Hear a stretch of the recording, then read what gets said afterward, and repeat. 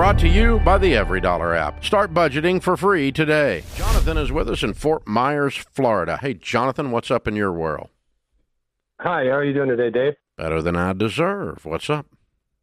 So I had a situation happen a couple years ago during COVID. My mother passed away. She was actually killed by her new husband. Oh, my gosh. Man. Yeah, they were both in their late 70s, and they left me with quite a bit of money.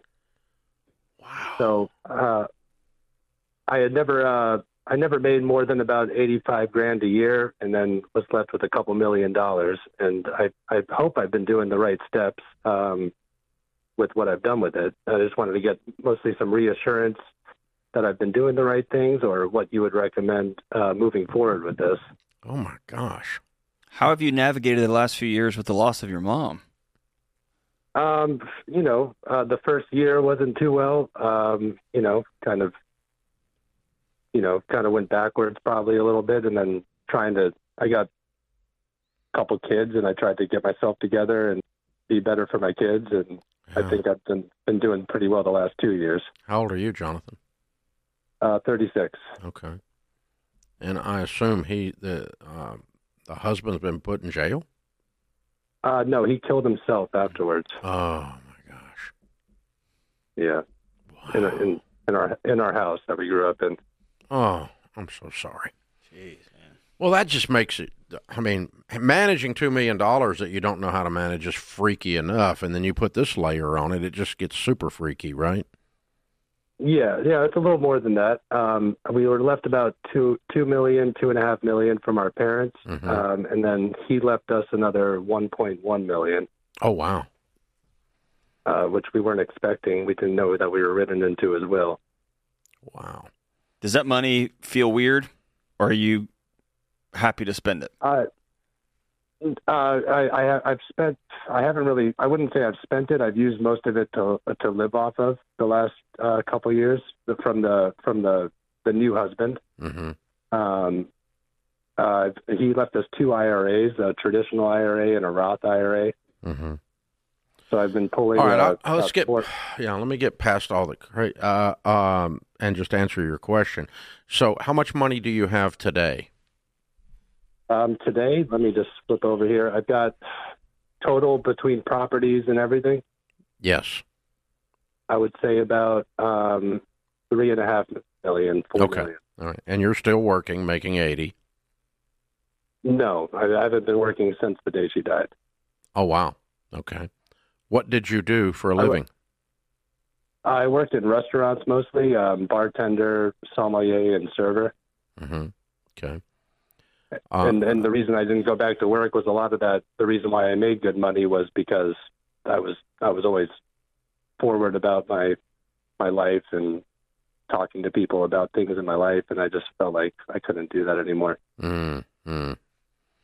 Well, you can't go into this story, part of the story anyway. Wow. Okay. Are you married still or single? No, I've never been married. I'm single. You said you had kids. Okay. Yeah, 2 children. One that I have full custody of, one that I split custody. Okay. An important part of your recovery moving forward is you're gonna have to get a job. Yeah. You're gonna have to get a purpose, a thing to do, a thing to go to, a thing that you are a part of. That the world's gonna be better because you were a part of it. You got that? Yeah, I feel that as well. Okay. Yeah, it's time to go back to work, Jonathan.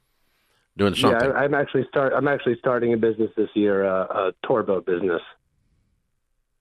A what business? Tour boat? A tiki boat, tour boat. Oh, okay. All right. You're buying the boat and gonna do tours and do trips on the boat. When? Yeah. The boat's going to be delivered in April or May of this year, and we should be operating by June. Okay. What did you spend on that boat? $220,000 total. Okay. All right. Now you're going to be leaning in, learning how to run a business, learning how to handle and operate the boat. You're going to be leaning in on all of this. I really want you to go make a living for your sake, because at 36, doing nothing is not a plan. Okay. Yeah.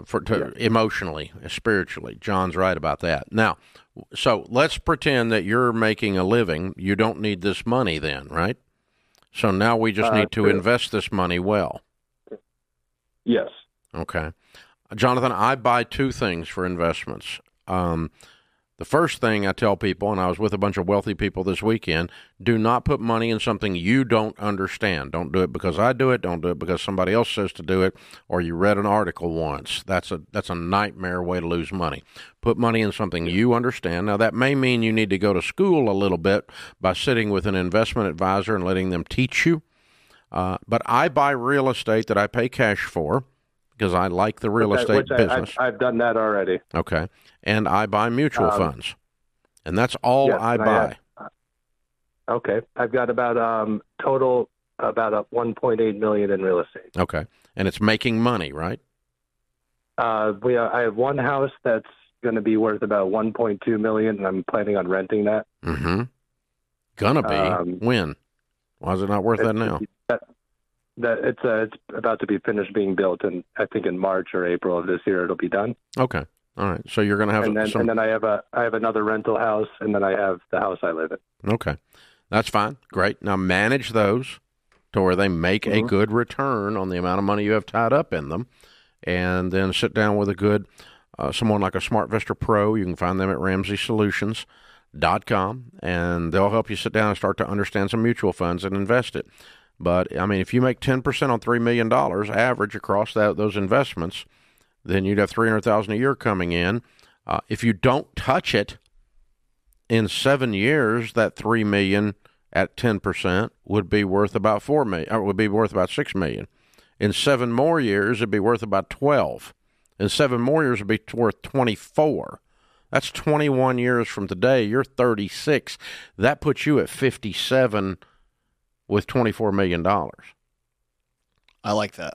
Okay, that's you working, providing your own living, not touching these investments, and letting them just grow at an average growth rate of 10% a year. And that's invested in mutual funds and real estate. Now, it's a little more complicated than that, but basically that's how the math will roll out.